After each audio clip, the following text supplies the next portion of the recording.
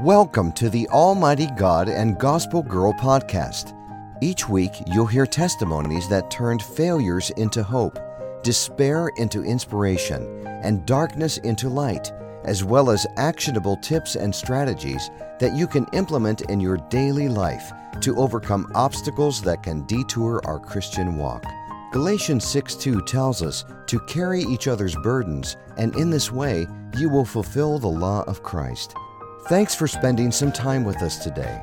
Now here's your host, the Gospel Girl, Tammy Becker.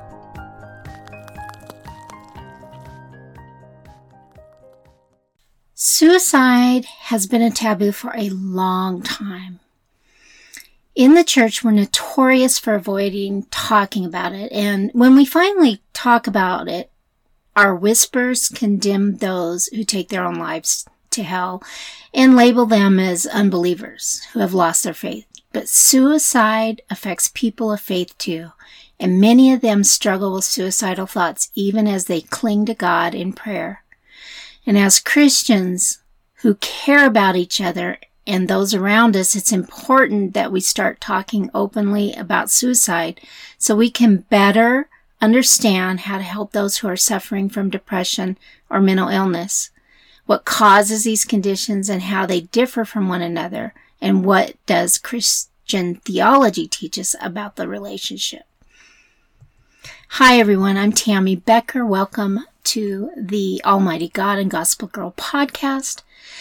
Today we are talking about suicide because this past week we have suffered a loss in my family to a tragedy of suicide. So this episode is dedicated to this young man and his family. And also, even though we lost him, he did donate his organs. So those organs, he was a Christian also. So that's another reason I wanted to do the podcast today. But his organs are now gave life to other people. So this is dedicated to him and his family.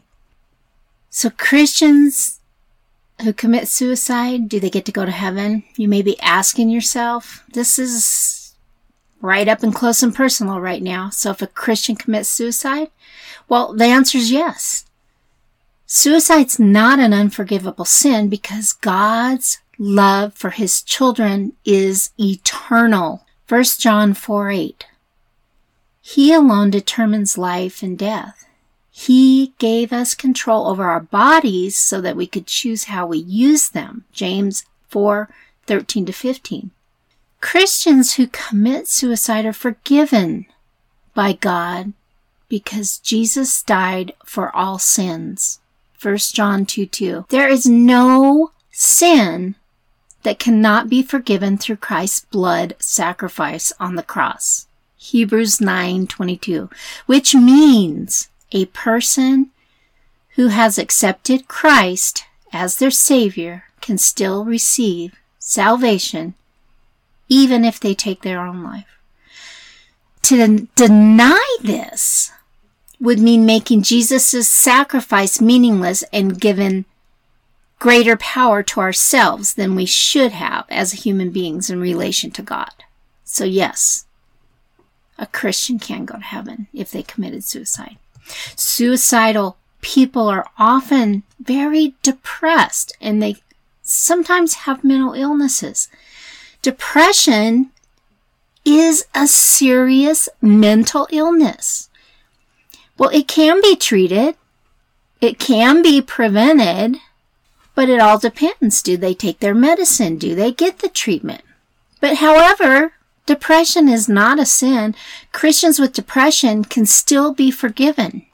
They can be forgiven by God and fully accepted by Him through the blood of Jesus Christ. The Bible tells us that He has chosen us before the foundation of the world, Ephesians 1:4. God does not abandon His children or leave them to wander for eternity. Keyword, eternity in the darkness. God wants all His people to come unto Him, 2 Peter 3:9, and live forever in heaven with Him. There are many causes of depression, There's biological factors, psychological factors, social, environmental factors, spiritual factors. For example, say you don't get enough sleep. Your brain doesn't have enough time to produce dopamine, which makes you feel happy or energetic. How about your diet? If you don't get enough nutrients such as magnesium, the neurotransmitters don't work properly, so again, no energy, no happiness. If you're not living in accordance with God's will, then you're going to experience spiritual consequences. The Bible speaks of the sin nature and how it can affect our lives. It also tells us that we have been given the power over this sin through Jesus Christ, Romans 6:12-13. Now, the Bible tells us that the wages of sin are death, but the gift of God is eternal life through Jesus Christ our Lord, Romans 6:23. And the Bible also tells us that no man can enter the kingdom of God unless he is born again, John 3:3. And if you want to know more about that, entering that kingdom and being born again, eternal life, and how that works, contact me. The links are in the description. Christian life may not be easy, but it's never hopeless. God's love is always available to us. God's love is always enough. God's love is always faithful. God's love is always forgiven. God's love is always patient. God's love is always kind, gentle, and good nature, tolerant of human weakness and failure. God understands your suffering. If you are suffering, God understands. He knows what you're going through, and He will never leave or forsake you. In fact, He has a purpose for your suffering as well. God wants to use your trials to help others who are going through similar situations. And when we go through difficult times, it is easy to feel alone and isolated from God. However, it is important that we remember that He is always with us no matter what happens in our lives. We must remember that all things work together for good. Remember Romans 8:28. Even when life seems at its darkest hour and it doesn't seem worth living any longer, God will bring good out of our struggles if we let Him lead us down unfamiliar paths so that others might benefit from our experience someday down the road. You know, suicide attempts they're often an expression of desperation, not a reflection of the person's character. Suicide attempts are often a cry for help. Many people attempt suicide or have completed it, have been suffering from clinical depression or mental illness for a long time, and their suicidal behavior is just an indication that they need or needed help. Suffering may be part of God's plan for you right now, but it won't last forever. The fact that he was suffering doesn't automatically mean that God didn't love him. It just means that his suffering wasn't part of God's plans for him at the moment. We often think of God's plans as things we want and enjoy, but sometimes they are things we don't want, and they don't feel good at all. The Bible says that Jesus was despised and rejected by men, a man of sorrows and antiquated with grief, and as one from whom men hide their faces, he was despised, and we esteem him not. Isaiah 53:3. He also said to his disciples, "In this world you will have trouble." John 16:33. It may seem unfair when bad things happen, but even if bad things do make us angry or upset us temporarily, it doesn't mean that there's no purpose or reason for them in our lives. We can trust that God has everything under control because He loves us unconditionally and He wants what's best for us in every situation. If you're suicidal or know someone who is, please seek treatment and pray that God will send the people to help him or her or you. Suicide is something that has touched anyone's life. Here, there. I mean, we all have a touch or heard about it or experienced it one way or another. Just know that God's love for us is unconditional. And this means that no matter what you've done or will ever do, God still loves you. He loves you when you're lazy and you're unmotivated to go to church on Sunday mornings. He loves you when you don't want to read His Word or pray because the messiness of your life. And He also loves you when suicide seems like the only way out of your pain. In our human minds, we often think there is a certain level of sin where God will no longer forgive us. This can lead many Christians into feeling trapped by their own mistakes or failures and fear of losing their eternal salvation if they confess those sins to God and ask forgiveness once again. However, this is not true. Our sins are forgiven through Christ's death on the cross, not our good deeds or efforts at being good people. Ephesians 2:8-9.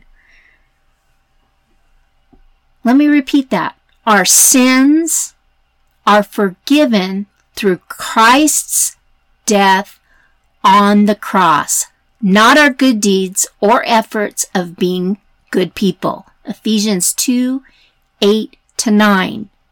He did it for us. Christ Jesus did it for us. We can take comfort that God knows the pain also of losing a loved one.